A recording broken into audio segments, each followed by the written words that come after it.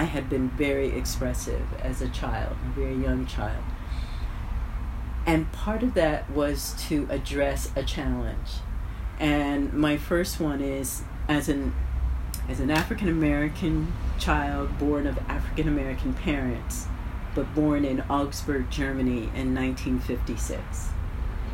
Right there was a combination that was atypical and challenging for all the various reasons, for culturally, socially, economically. The U.S. occupied Germany.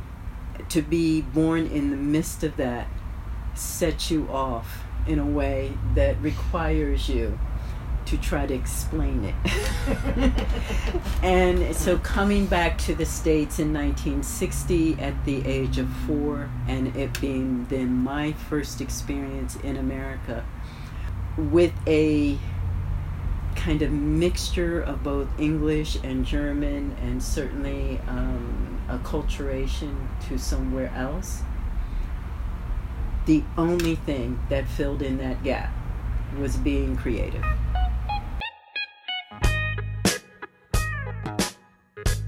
That is Dominique Moody, graciously granting us one of the most remote interviews I've ever done. This whole episode is live from the inside of her art project and was recorded using what we had on hand, so apologies for the potato-like quality of this particular episode, but it'll all make sense in the end. I'm Megan Flanders, and this is Season 2, Episode 1 of How the Art World Works.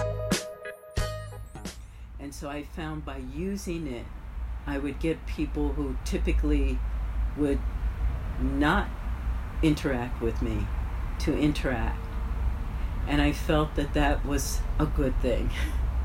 And so to keep that up was important. But the way a 4-year-old might think about it is one thing. Today, the way I think about it is the arts are a language in and of themselves, and it can be a very universal language.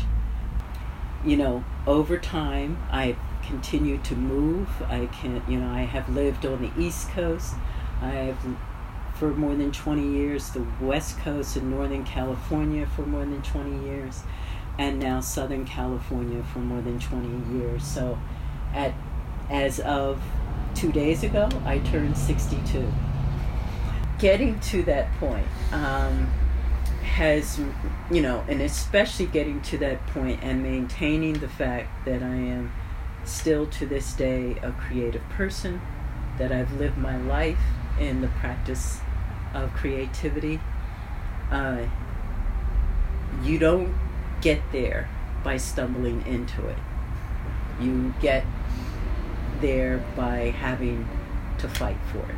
And I've had many of them. Some of the most obvious ones being, a black woman. That is the, but at the same time, there are others that are not as obvious, and ones that happen and evolved over time. Another one too that most people don't quite know where artists fit in the economic and social spectrum, especially in the West. There's not a defined space for us, and whatever space you get is one you had to find and create. And because of that, there is an economic difference, and that economic difference, the one thing you can't do is it allow it to stop you doing what you're doing, because what I think of as art is not a chosen career. It is a passionate core of who you are. And so in order to continue in that space, you have to make certain decisions. And not all of them fit comfortably in the economic model. Yeah. Mm-hmm. So people want rent every month? Yeah. What? Right. You mean I can actually eat every day. Right. I'm supposed It's real to. food? Do I have to give up my dinner for paint? Yep, some I have days. to. And you might have to. And so, although those things should not necessarily socially be the parameters for artists to have to quote unquote starve, the reality is for certain generations of artists, they absolutely had to make those decisions. And early on, I certainly had to do my share of that. But it has strengthened me, having gone through it, in ways that require me to be not just creative, in terms of my medium, creative, but creative in terms of my overall life. That everything I chose to do and has to be a creative decision, one often outside of the norm. Mm-hmm. And so I found myself comfortable in that because I spent a life outside of the norm. I used to, ask my mother as a preteen, why can't I just be normal? Did she have an answer? Yes, she did. Oh. She said, there hasn't been a day in your life or prior to your birth that you've been normal. Oh, I like Mama. And she That's said, good advice. because that is special and important. You have something, you may not be able to quite understand it now, but that outside of the norm part of you is going to, kind of position you well later on once you become... It's going to help you flourish. To terms with it. Yeah. Everything from my name, to the place of birth, to the circumstances of my birth.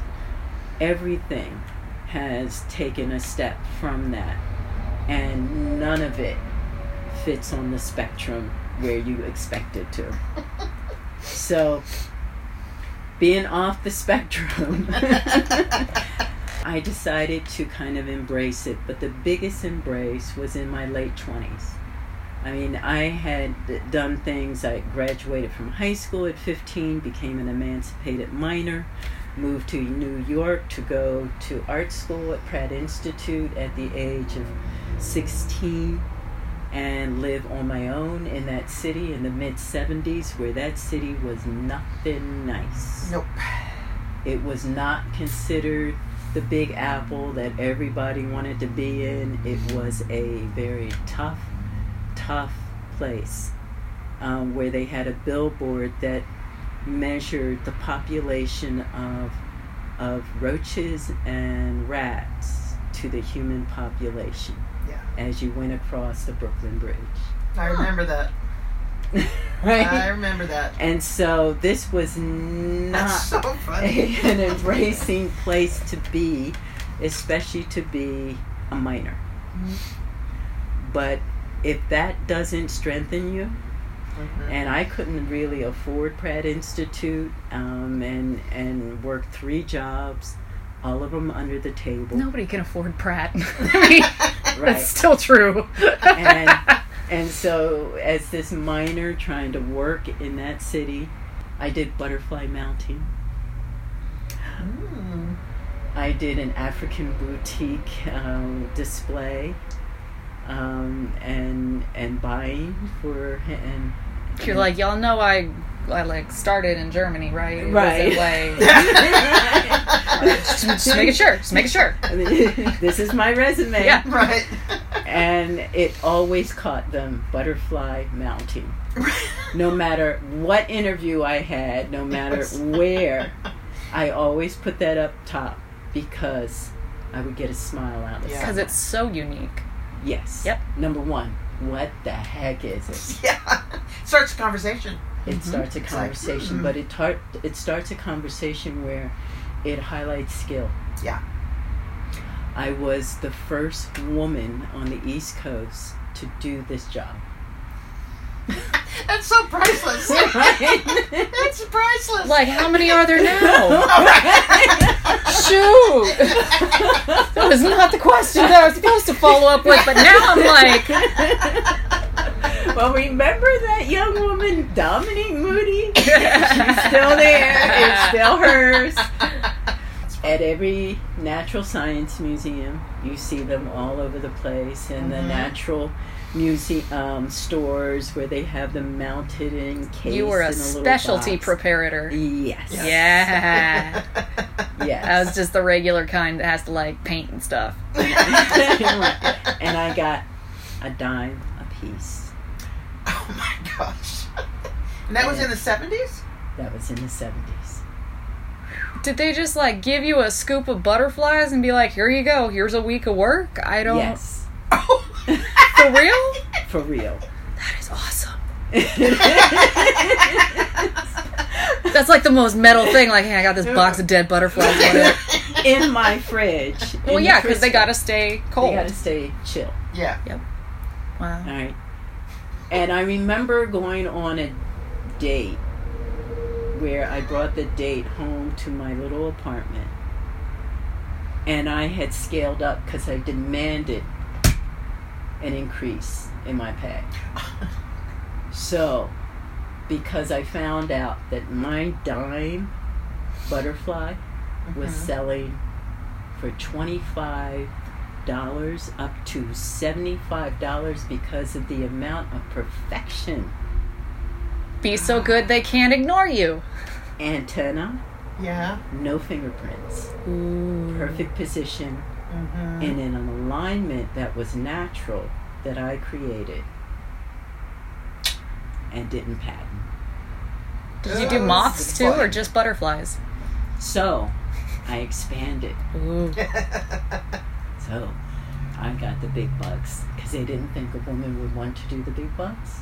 I said, I can do anything. They're dead, I right? Cool. love Bring them over. anatomy. Yeah. So every bug was done in an ever so slightly different anatomically correct position. Cool. Of course, that's very important Praying information. mantis, They were being the bug Crickets. shape they were supposed to be. yes.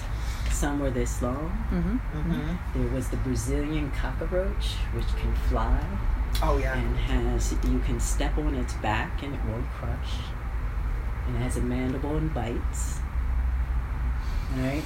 A Peruvian moth, which is about 12 inches Ooh. and has fur on it and a bone structure. Neat. And tarantulas.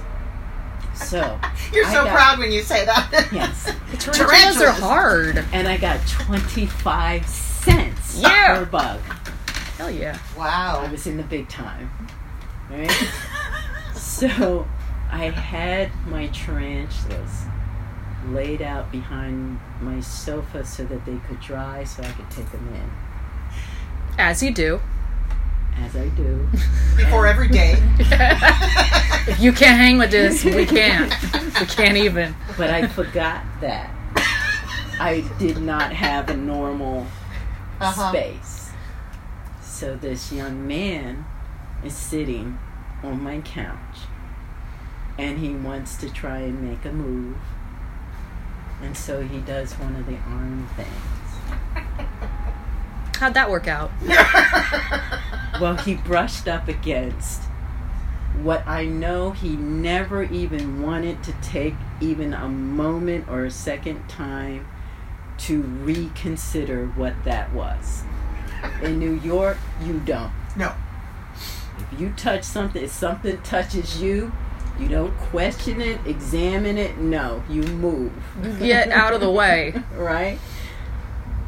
I never even saw him get up. I never saw the door open. But I did hear that metal door vacuum suck close. Never saw him again in life. I mean, that's one way. Right? Huh? No bugs on your couch. Right. Prepared me. Number one, I decided with the rest of the family to explore what the West Coast was. Mm. And after the umpteenth winter in New York. I couldn't stay in New York any longer, and I could not get enough of a raise to keep me afloat. So I figured California sounds interesting. At least I won't freeze to death. Mm-mm. However, I didn't know San Francisco. It wasn't so easy to research back then. Right. Drove out, and San Francisco was an amazing city. Unlike any other city I was familiar with on the East Coast. And what year did you get there? I got there 77, 78. Okay. Lived at first kind of out near, in a more suburban place where my mom had gotten a place. And then my sister and I moved in closer to the Haight-Ashbury on Fell Street, right next to Golden Gate Park. And eventually I moved into that community, the Haight-Ashbury, but it was after its heyday. Right. However, I moved into the Mr. Henry Haight house. No way! Right at Colt. When I see a place and I walk by it every day, I make a mention. One day, I'm going to be in that place in some way, shape, or form. And I worked at the time, as an illustrator. I did stained glass. I worked at a law firm, and I did custom framing. I got all of those jobs, just like I did in New York, walking in and telling them, I will give you 1 week free. If you don't find that you need me after that week, you can pay me for the time that I worked, or I can be on the payroll. Good strategy. Ballsy. I always got it. Because I may not have had it on the resume that I did it, but I knew I had the skill set. So I would study in that 1 week everything that was done in that store, in that business, and I would fill the gap.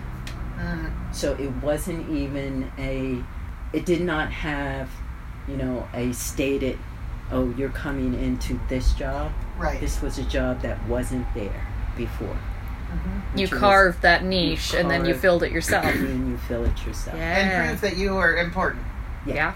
And so I did that. But ultimately I knew I really needed to be more fully creative in my work. That, working in a law firm just wasn't what I was meant to do. Too stuck up. Too structured. And so the way in which serendipitously that time tends to happen, even my custom framing work, which I loved, and there was a gallery, and I got that part of it, and I was the upfront people person. But I found myself fired from that job. Fired because at that point there had been a complaint that somehow my attitude shifted from the way I responded to customers. I didn't know it at the time, but I was starting to lose my eyesight.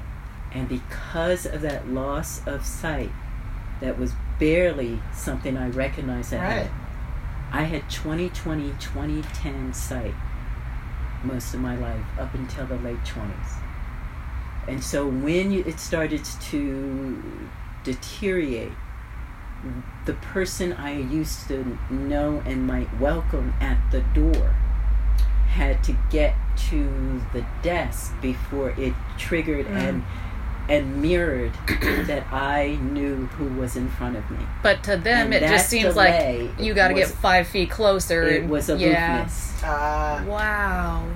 In a changing community that at the time was gentrifying in San Francisco, and was at the time a predominantly gay community, and therefore very sensitive to issues about people responding to them in a Yes. certain way.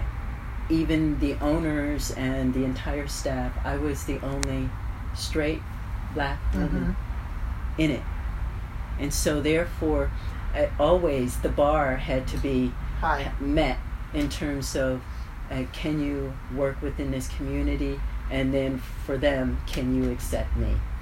Within months of that, my sister and I started our own business because we refused to eat the government cheese. Right. Sad. And they were throwing it in the ocean off of San Francisco at that time. So the last thing we wanted to do was eat what they then were throwing out.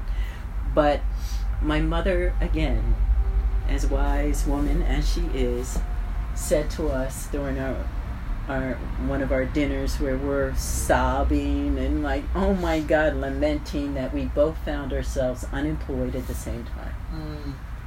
But I lived in this beautiful apartment that was fairly affordable at that time. And she said, you have more creativity in your baby thumbnail than most people have. Do something with it.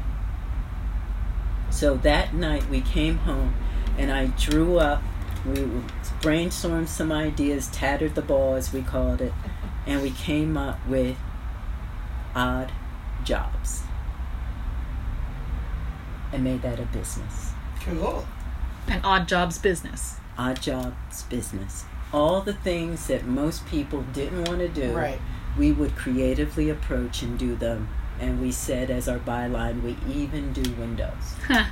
But what we did in it was had these creative outlets.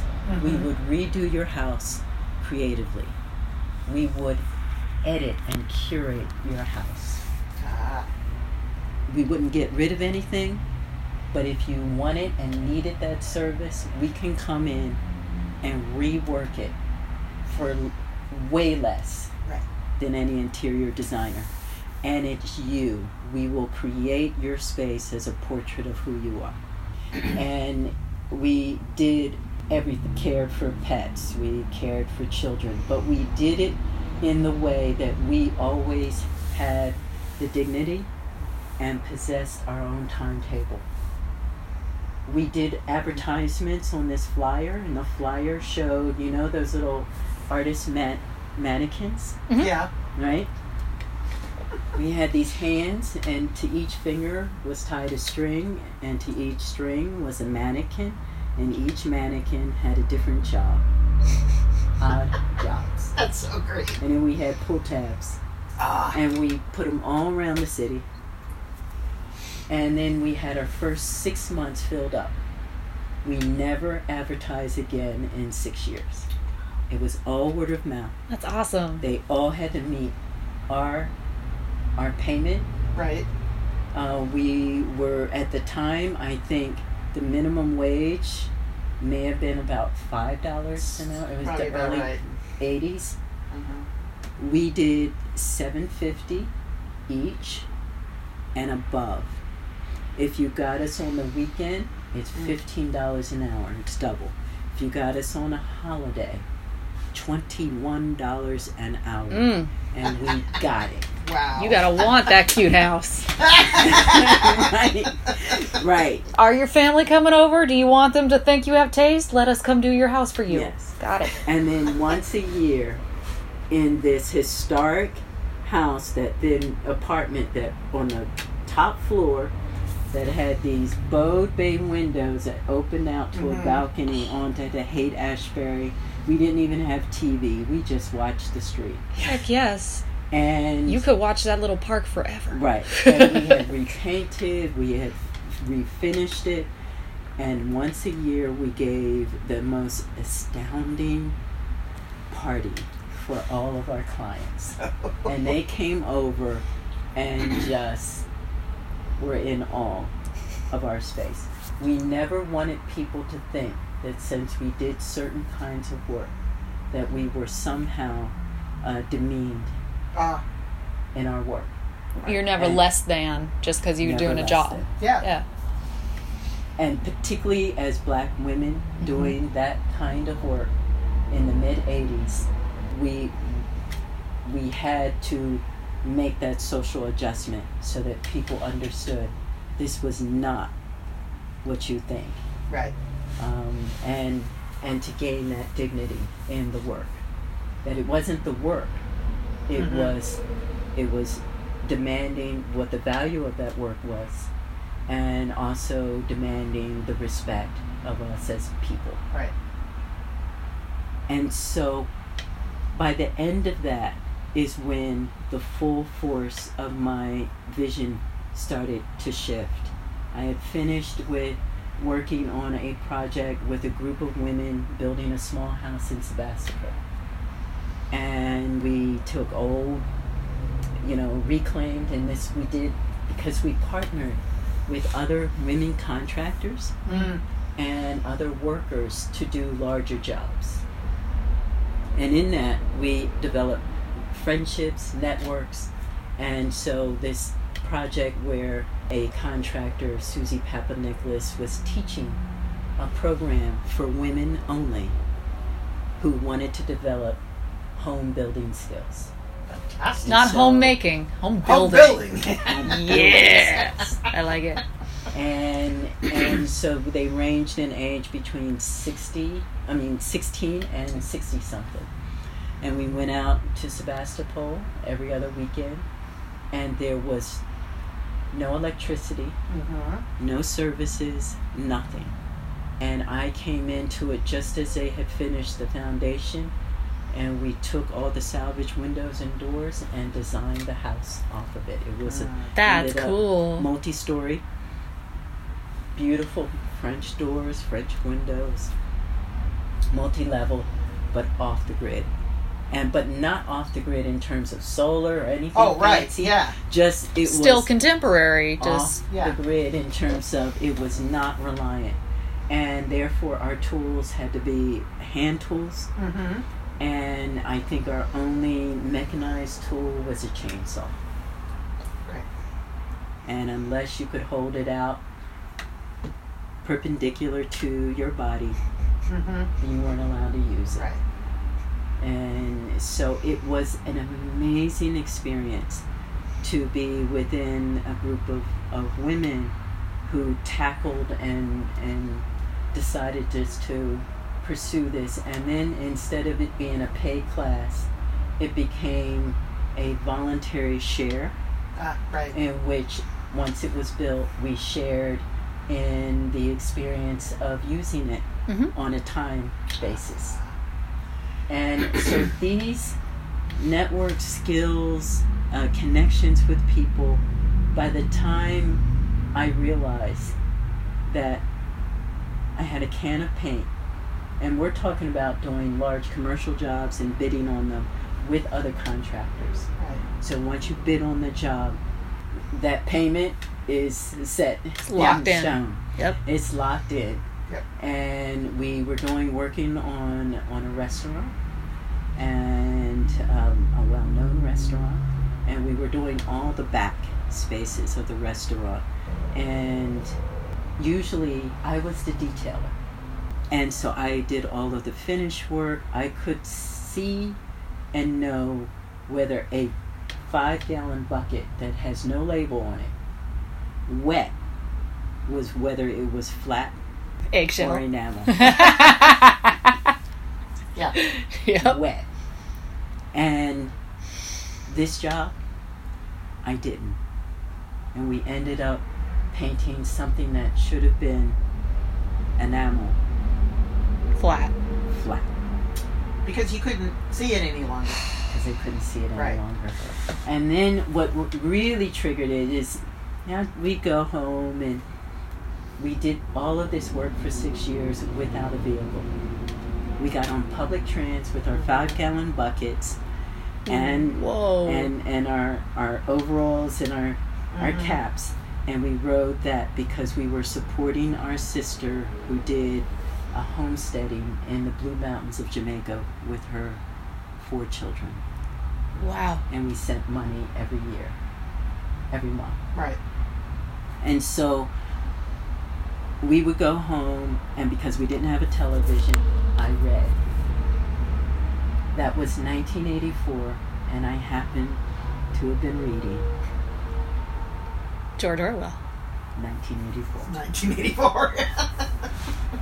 And I got about a third of the way in, and I was reading a page, and I could not, for the life of me, figure out what was on that page. And so I read it over and over and over again. And then finally I said, something is wrong. Yeah. I don't know. And then with the paint, and we had to then repaint it. Right. You can't just leave it. Right. Which meant the 10 days it took to do this job, we didn't get paid for because we had to still honor the original payment and supply the paint. And that's when I thought, okay, I have to do something about this. And my sister said, finally, join the family. Everyone, all 11 of us, all wear glasses. Finally, we're on the same page. One of us. Right. So I go... Oh, so much for being the odd one out now. Right. Right. I mean, oh my God, So you I'm joined not everybody. normal. I go to an optometrist, and he's like, I don't know what it is, whatever it is, it ain't fixable with what I got. Got it. Oh, that's reassuring. Yeah. Yeah, that makes you feel So- great as a patient. I'm still not on the spectrum. Yes, I ended up finding that I had a rare form of legal blindness that was progressive, and it is the juvenile version of macular degeneration. At the time, it was referred to as juvenile macular dystrophy and instead of degeneration. And I was in my late 20s. They said it probably was actually activated in my mid-20s, but I had such a control over my visual kind of exercise as an artist Right. that I delayed that. My brain was still Compensated. seeing and compensated. That's Big time. cool.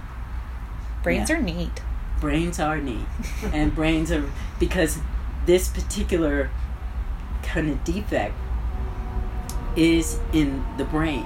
It is not the eye. eyes. And therefore, can't wear glasses. Yeah. They don't correct Doesn't it. You're like, I just got to think about this being clear. Yeah. Cool. So, of course, the big terror is that as a visually expressive person, oh my God, no. I cannot hear the blind word. I still see stuff. Yeah. And I'm an artist. You can't do that to me. No. I have had a lot of challenges. Right. There's a lot, I tick off a lot of boxes. Please don't have me tick off That another one. box. Yeah. I really don't. I want to tick off the box that says lottery winner. Yes. But, and I was really terrified to tick off, it's a social box, and that's one that says disabled. Oh, yes. And I didn't know what to do with that. Right. That to me was very uncomfortable, and it is a socially discomforting thing that it shouldn't, because at some point in our lives it is going to be an experience that most of us will have, and yet it's such a social stigma that I was afraid to embrace that and what that would mean, particularly as a black woman. Yes. In America. It's like, who in needs the another 80s. layer? Right. You know? And so therefore I was like, oh no, I can't work with this. And yet I ended up having to work into it. Before healthcare, Yeah. even though we did very well, 1 year we did $65,000 that year. We did an average of 10 houses a year, and we took a 1 month vacation every year to travel. That's fine. We lived very well, and we supported a lot of our family, extended family. My sister and I are both unmarried, and neither of us had children. And so the idea that all of a sudden I might have to become dependent was terrifying. I feel that. I felt I would become a burden. Yeah. There were real social challenges to that, and I was really frightened. So one of the things, once I got that diagnosis and they actually said, you are legally blind. This is a form of blindness. But because I could still see stuff, I couldn't see the details of stuff, and that had to change. But I had been an illustrator, and I was a high realism illustrator. I could see your eyelash, and I would draw it twitchy. Right.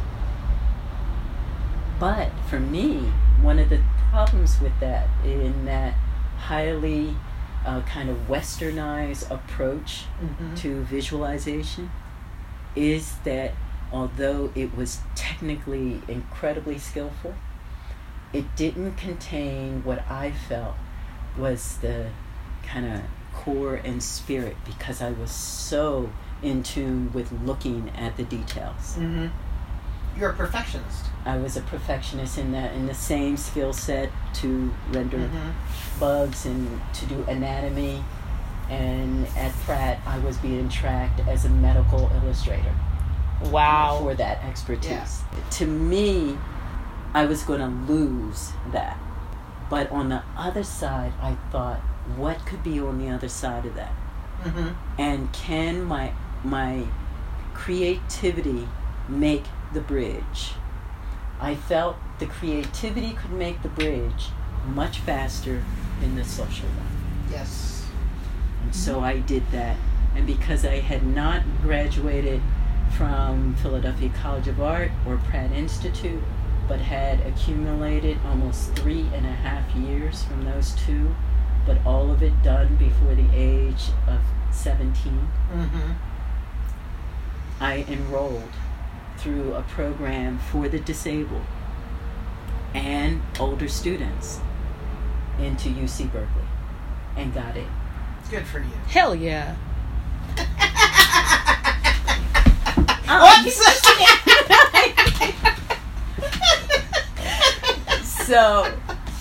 So that was, an astounding thing. I had never gone to an academic school.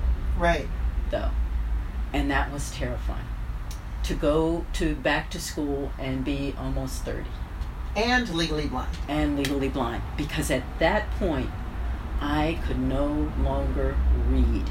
The 6 months it took to diagnose it, there was a drop from being 20, what they thought might have been about 20/60, when I first started to notice the problem, to 20/250. Oh no. Whoa. And it is now 20/350. So I have ultimately lost 60% of my eyesight. What I have left is 40%, which is just the outside, and that's your peripheral. All the central sight is what you use for detail, for recognition, for communication, and for seeing color and depth of field.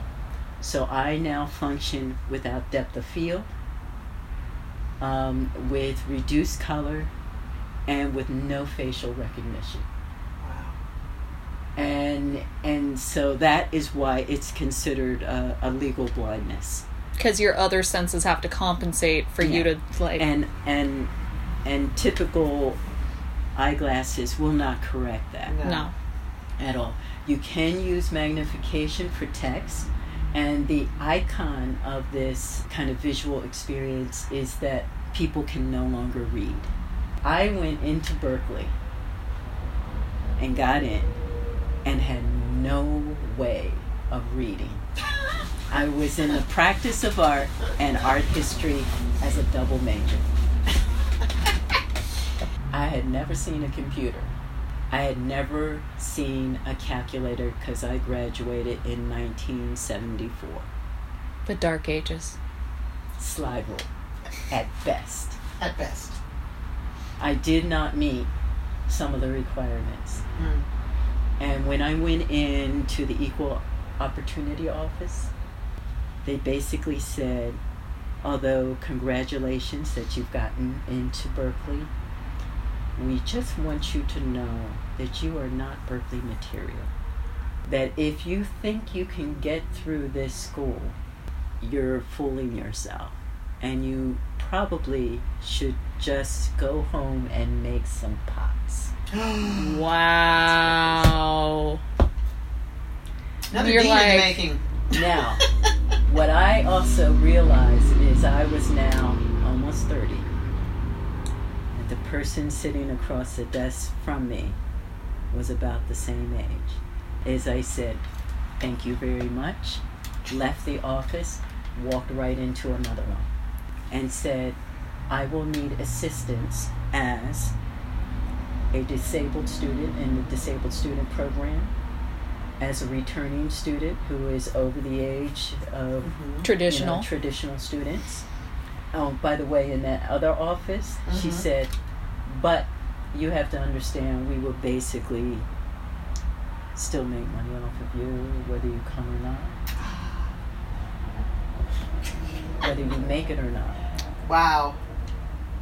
So I was shocked at the way in which they were treating students, Yes. but I also knew I had to be the one to make the inroad first before I could address this in any larger manner.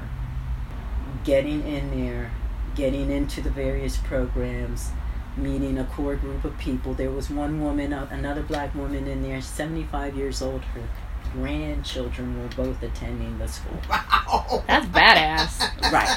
Now, if That's good. that you get inspired. Heck Yeah. yeah. And a disabled student, one who had gotten his doctorate there, and he has to lay completely flat on a wheelchair that's completely flat and speak through an adaptation. I think he had MS.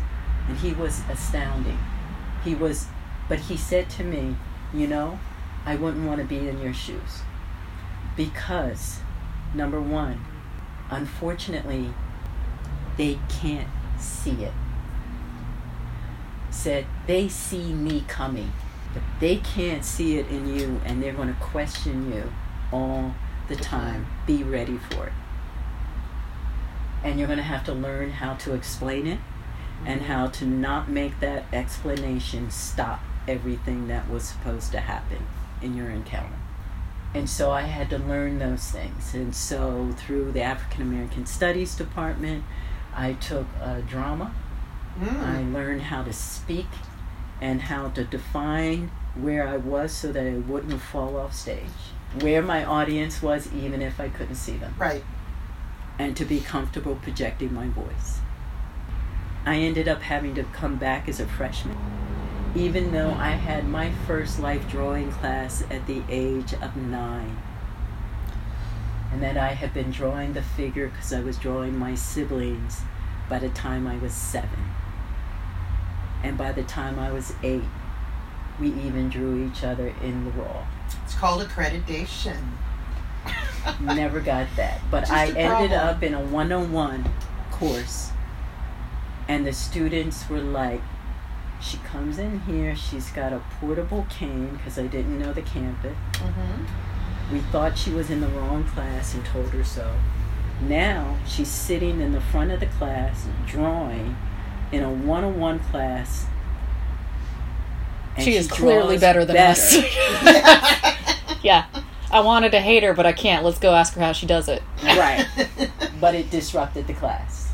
And so I told the instructor, who was younger than I had been doing this for a long time. She said, yes, I can see that. You can probably teach the class, including her. And I said, so how do we address this? Because the school will not give me the credits that I deserve. So she said, let's talk to the department head and show her your portfolio. And in the end, for 4 out of the 6 years at Berkeley that it took for me to get my BA, I did independent study. Wow. Yeah. Good for you. That's the best. Yeah. Right? The rules can be broken Yes. all the time. Once you know what they are, they can be broken. Mhm. And the same, it was considered a real privilege for me at the age of 9 to go into a private art school. And it seemed like a real privilege because I was also the first black child in an all-white art school. And to have to make that even when students didn't show up for 2 months in protest. Right. I still went. And I got a very classically trained Mhm. experience. Now, how to take that classically trained experience and flip it on its head when I could no longer see that way. Going back to school opened up a space where I could go back, and this was my intention. I am coming back. I absolutely know my major from day one. Mhm. There's no guessing. Mm-hmm. But I'm coming back so that I can play. Yeah. And find my way through this new site. Mhm. It's like being a student all over again and relearning something all over again with a completely different set of circumstances. Yes. And it was wonderful to do that. I started to see things in a way. I'm an avid dreamer. Mhm. And I was seeing things in my waking life that I used to only see in my dreaming space.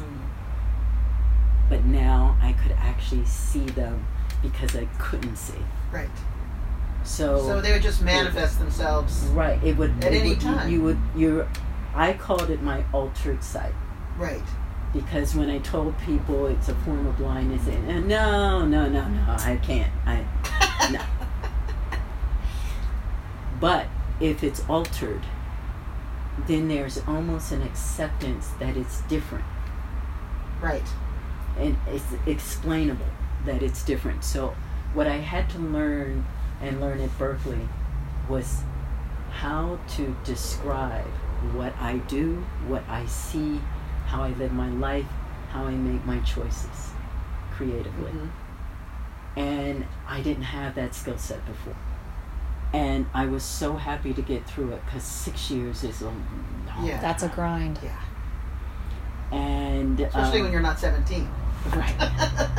Right, so by that time I was in my mid-30s. I really needed to kind of push it outside of the school. I had my own studio on campus, and then I had my first major art studio in Oakland because all the artists were having to leave San Yeah. Francisco. Migrate down. Right. And because my sister and I had done such a beautiful job on that apartment, when the 99-year-old original owner died and his nephew took it over and thought it was the biggest burden until he walked up the steps and saw our apartment, and you could see in his eyes, ching. So he ended up replicating everything we done within that apartment into the rest of the building, Which is flattering in some ways and insulting in others. and then Yeah. doubled Yeah. There's the Yeah, of insulting course. part. our rent, and so we couldn't stay there any longer. Right. But once again, whenever I've been pushed out Mm-hmm. of some place, I have found a way to carve in to another. My experience, and I love the idea that you could both craft and practice on the fine art level at the same time. Right.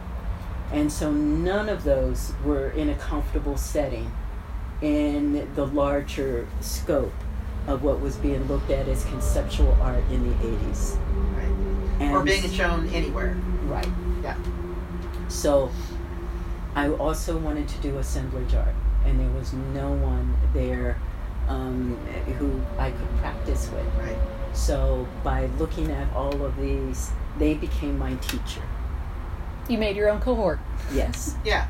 And I think then that is what they saw as being this academic, this research and study, and yet tangible, hands-on practice at the same time.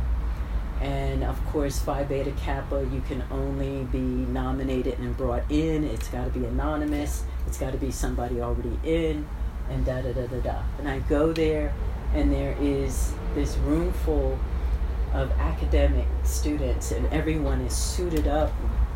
Black Serious. suit, white. It's very serious, and it's the social science and political science and this and that. And you're like, I got paint on these clothes, I'm pretty sure, still. But I tried to dress up. I had this vintage coat on, and this head wrap, this black gele, you know, and my cane, because they had laced cords, electrical cords, all along the floor. I was, you know, That's not cool. and I was like, oh my God, all I need is like to fall on my face or something. And then I spotted the only other student in the art department that was also getting it. And she had just broken her leg. And she was a student, so she had a cast all the way up to the her hip? hip. Oh, jeez. And so she was wearing these like Daisy Duke cutoffs. Because that's all that fits over the cast, yeah. Right. And then she had these piercings on her ear that wrapped all the way around. She had her multiple piercing. And she had her head shaved and then a mohawk. You're like, I'm fine. I'm good. I'm going to just hang out with Jenny over there. It's fine. Yes. So we both hung out. And then after all of these people, and there were goo-gobs of people, and they were getting all these, and I'm like, we're looking at each other and saying, you know, where do we fit in? I don't understand. And so finally they said, and finally, last but not least, we are offering the Phi Beta Kappa Award for the first time in more than 25 years to the art department for 2 students. You're like, yeah, one of them's me. Yeah. And then one that's a gimp and one that's blonde. Yep. Right. So I told her to get in front. So she's on the crutches, right? And I'm following her to make sure I don't trip. Right. And we take forever to get up front. And finally, the guy was up there, and he's rustling his papers and everything, and you know, and he pulls us both up. Finally, you got here, and I said, but it, you know, if it took 25 years, this is nothing. And everyone in the room busted out.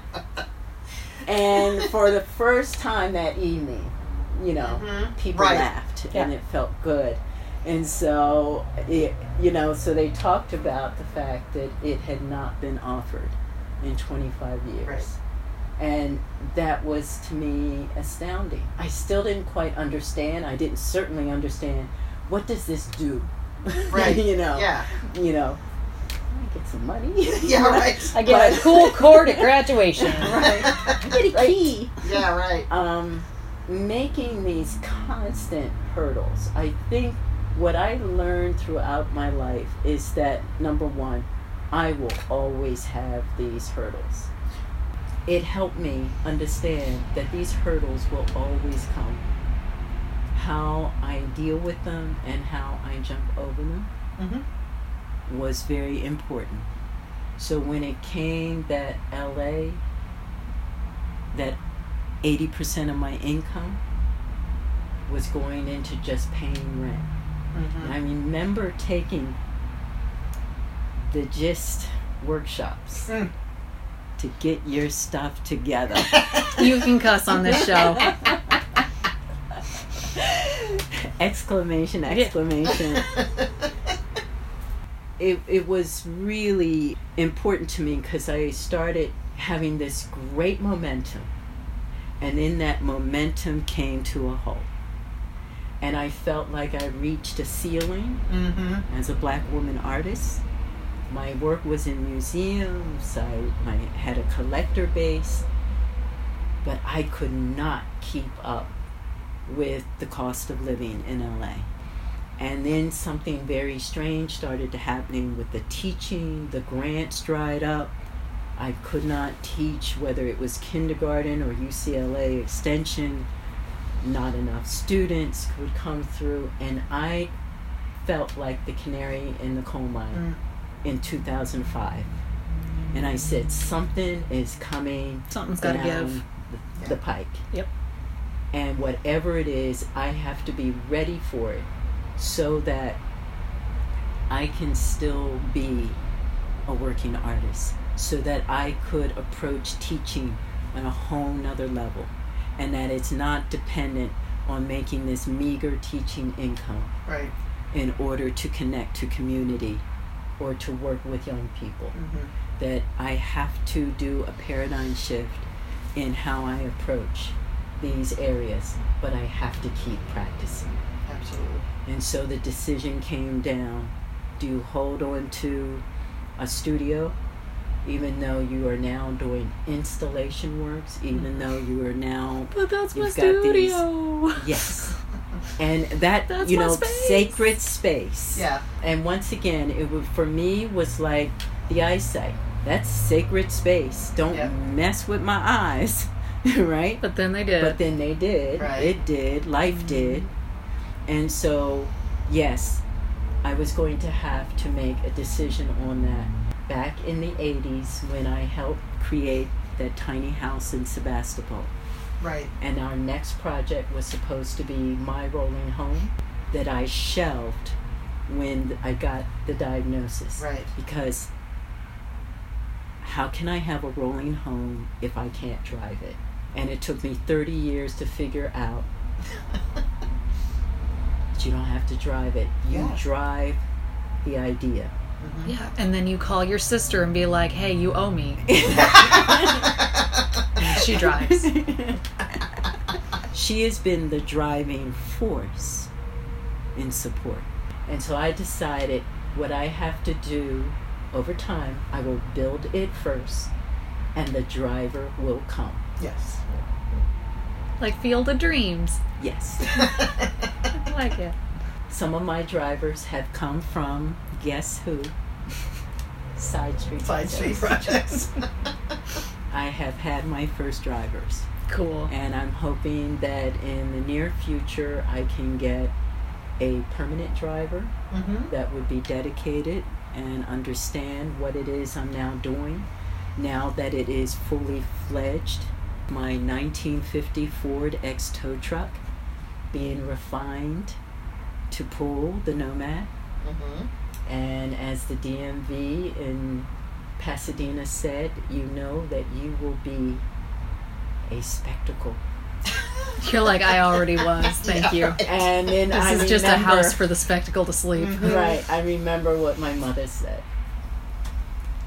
Why settle for norm Absolutely. when you can be the spectacle? That's right. The Nomad is my full-time home, and it is on a trailer bed and built up what they call stick built out of wood on top of that trailer bed, which is the foundation.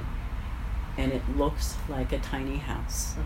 Most people are now familiar with the tiny house movement. I came in very early on that, but it took me 3 years to build this, and before that 4 years to plan it. Plan where I would build, how I would build, whom I would work with to make it happen. All of that cross-pollinating, all of those skill sets that were developed. This was the largest, most challenging experience, and one of the most rewarding, because I think it really is a human need to have to craft one's own living space. And in many cultures, everyone knows how to build, Yes.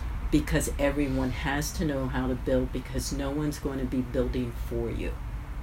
And we are living in a culture where we now have this insane epidemic of homelessness, and a large portion of that population are people who are creatives or who don't fit in.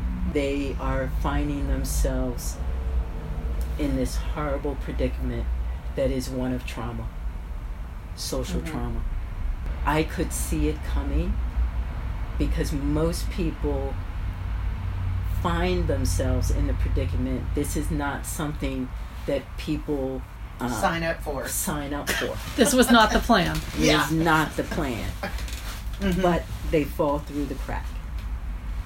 And I knew that it would be a challenge for me not to fall through the crack.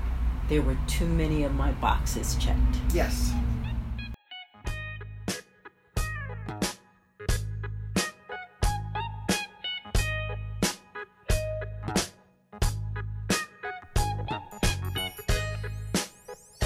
We'd like to take a moment to thank our sponsor, Gelli Arts.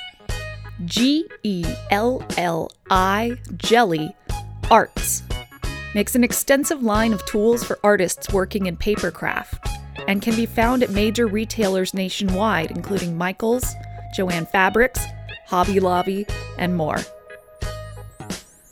Careful listeners know that my undergrad degree was in printmaking, and that's when I fell in love with their gelatin plate tool. Hey printmakers, you don't have to make any more trays of Jell-O to achieve those breathtaking layered effects.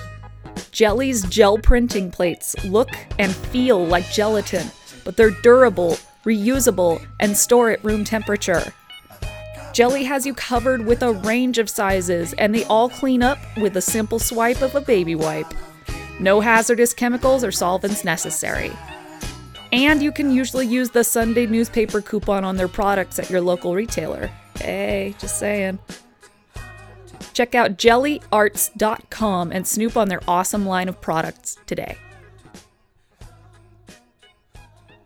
Describe how you operate as an artist now. You find a residency and you have certain criteria. Maybe you could actually talk about what your art practice is today and how you're doing residencies. And that was part of the plan when I realized that this would become not just a home, but because of my assemblage work and my installative work, that I could craft this space as my art. It was too small for my art to fit in, right? But it wasn't too small to fit into my art. Yeah. Right? And when I realized that I had the luxury of living inside of my own art, yes, I thought, okay, I'm on the right track. And then I realized that then this practice, this way of practicing, this way of being placed, being invited in, would happen if I was to describe my way of living as a mobile artist in residence. That I could then too move and be placed inside of communities that ordinarily would not be able to house and do a residency with an artist. They did not have the setup. Right. They may not have had enough resources to do both.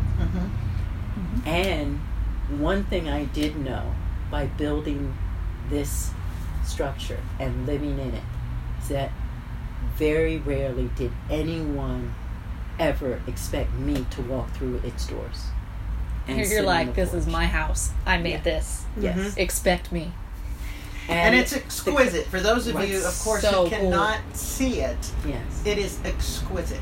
And the collaboration that had to take place to make it happen, I had to trust not only in myself to be okay with putting the seed of my idea out there, right, and taking the kind of time it needed to make it happen well, and to be able to follow through on it, even though it took way beyond the expected time.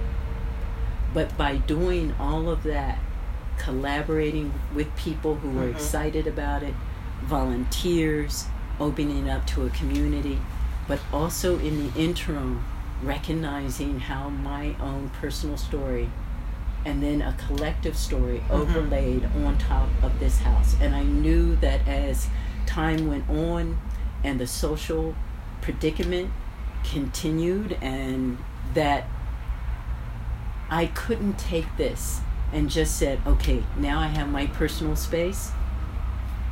I'm good. I'm done. I'm done. Right. I knew that I would have to address this larger social situation. Now, always my art had a social component to it.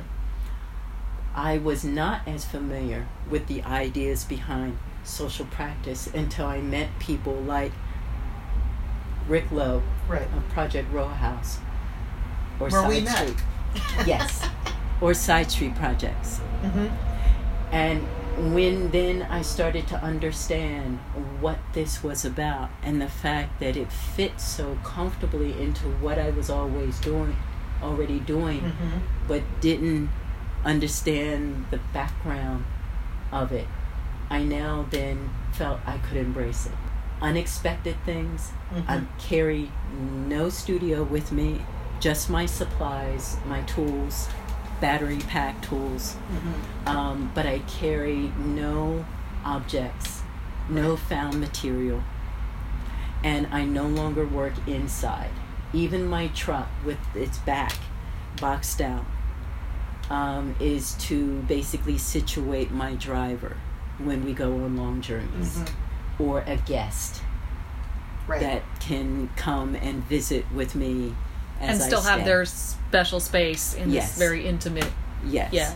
And so by then opening that up to these possibilities, all kinds of invitations have brought me in unexpected ways. In Joshua Tree at the Harrison House of Music, Arts and Ecology up in the high desert, where it's almost an off-grid situation. Right. Where I practice even the art of compost.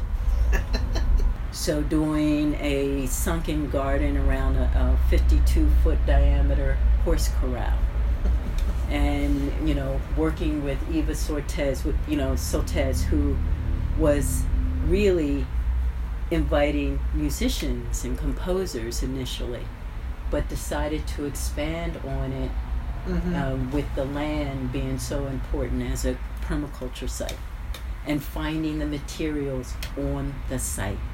It's unexpected. You don't have any preconceived notion. You can't pre-plan because you don't know what you're going to discover. Right. Yeah. But the minute I saw bottles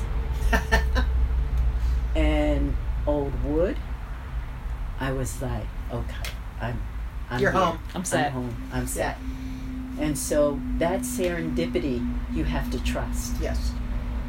And then it takes you from there, and I go to New Orleans with an invitation to go to Prospect 4 Satellite at Xavier University. And to go there as the first long trip, to then be placed at a university where, although I could get placed physically, I could not stay over.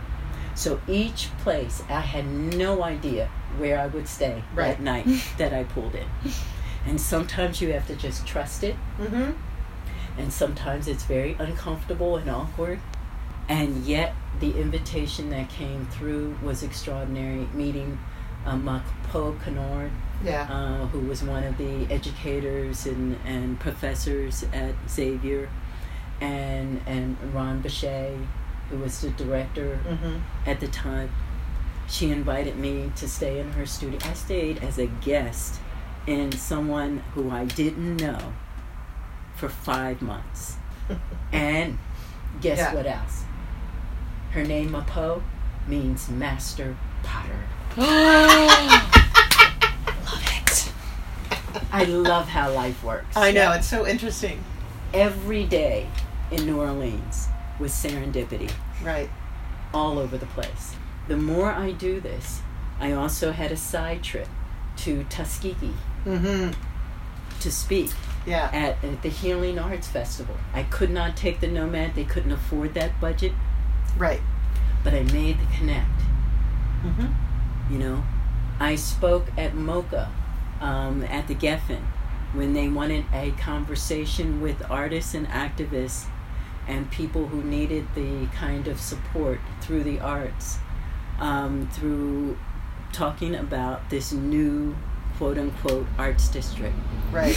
And how it displaced many creative people in the process. Yep. Yeah. Those are the kinds of things that I feel I now have to do. This is just part of jumping those hurdles. So right now you're in residence at Side Street Projects and you're working on a project. Can you talk about what that project is? Yes. Our Garden of Dreams. Emily, who was so supportive of me and building the Nomad up at the Zorthian Ranch in Altadena, and she really championed what I was doing because it was mobile. Yes. Well, Side Street is all mobile, so right. And so you fit perfectly. You adopt in all of the little mobile creatures. Yes. And I was one of them. Y'all get together. I was real happy. But she said, let's do a project together. And this is one of those things where the people you meet and work with network and hone those skills of relationships and bonds, and you do collaborations with them. And so our Garden of Dreams is another mobile project in which we took a small trailer, 8.5 by 10 feet, and have created basically a greenhouse on wheels. And it is made out of salvaged wood windows and doors, some that were found on the street, others that were donated, and then some that were found and bought secondhand. And the combination of those led into a series of workshops that were planned in to work with the community, and these were free to the community. They were both designed for young people and children, but also for adults. And they were skill-based. So not every workshop was one where you took home a little object. Sometimes what you took home was a skill. And sometimes that can be even more enriching. And particularly amongst the adults, they love that. When I did the window glazing portion of the workshops, all of them wanted to do that. And they were fascinated about what it was. I asked them how many of them had old wood windows in their house, how many of them had some sitting in their garage, and then how many of them thought, what the heck should I do with them? But also exploring how beautifully made these windows and doors in a city like Pasadena, where most of the infrastructure was built in the 1920s.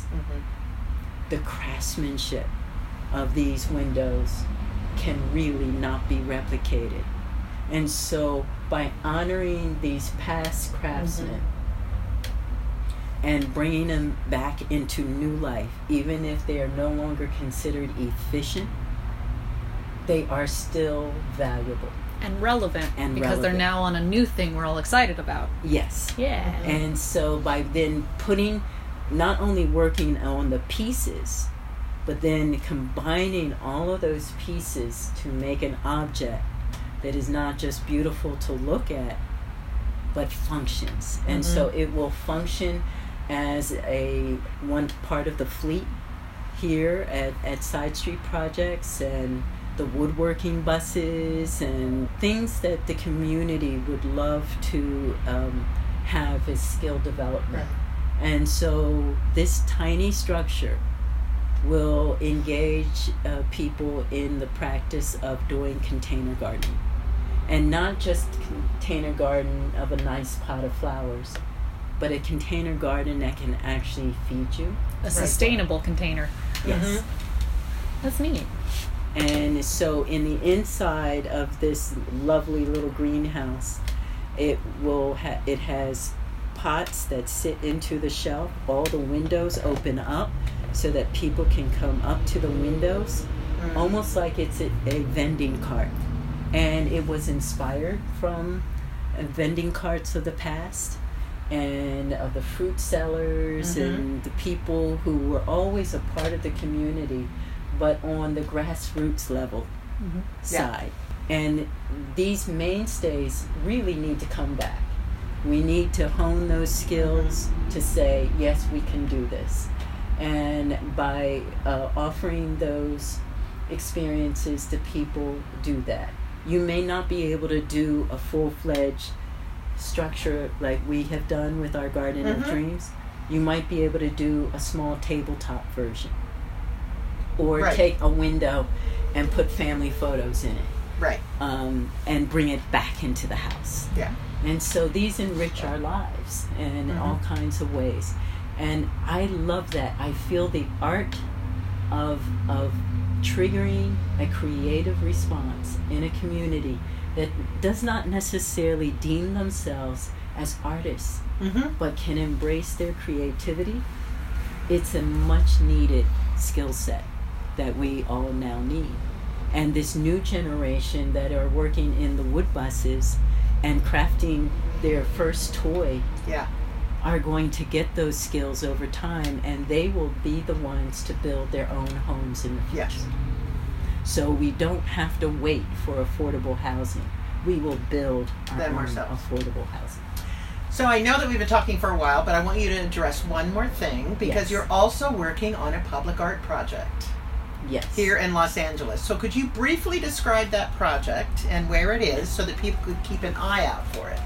Well, it's called Destination Crenshaw, and I have received an invitation and commission to be a part of that. It is my second large public artwork, although I've done smaller, more temporary public artworks outside of the Martin Luther King Hospital project, which I did a few years back.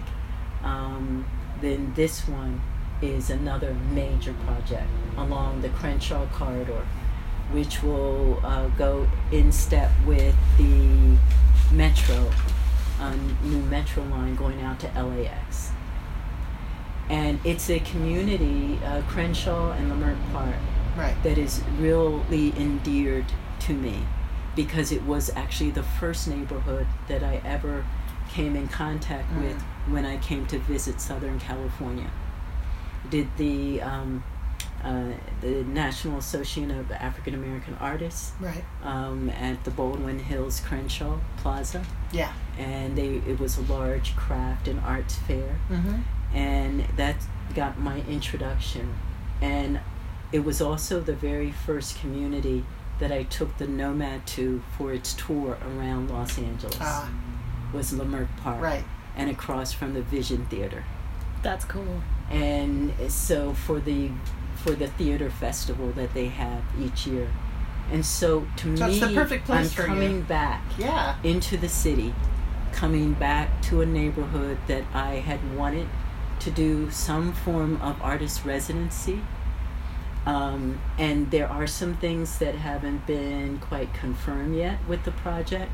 However, what I do feel is that the invitation to do something of this nature, to do something of this scale for a community I love, and to speak on behalf of its incredible creative history that it is steeped in, I feel really honored to be a part of it. Right. Well, I want to thank you, Dominique. We have talked your ear off, or vice versa. But we always close with... Hi, I'm Megan Flanders, and I'm an artist. Hi, I'm Karen Atkinson, and I'm an artist. And I'm Dominique Moody, and I'm an artist too. Thank you.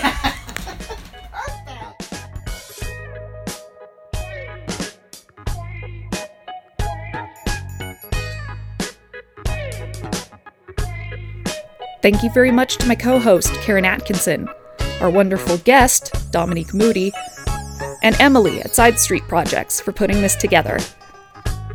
You can catch more information about the Nomad and its journeys at dominiquemoody.com, and you can find us at artworldpodcast.com.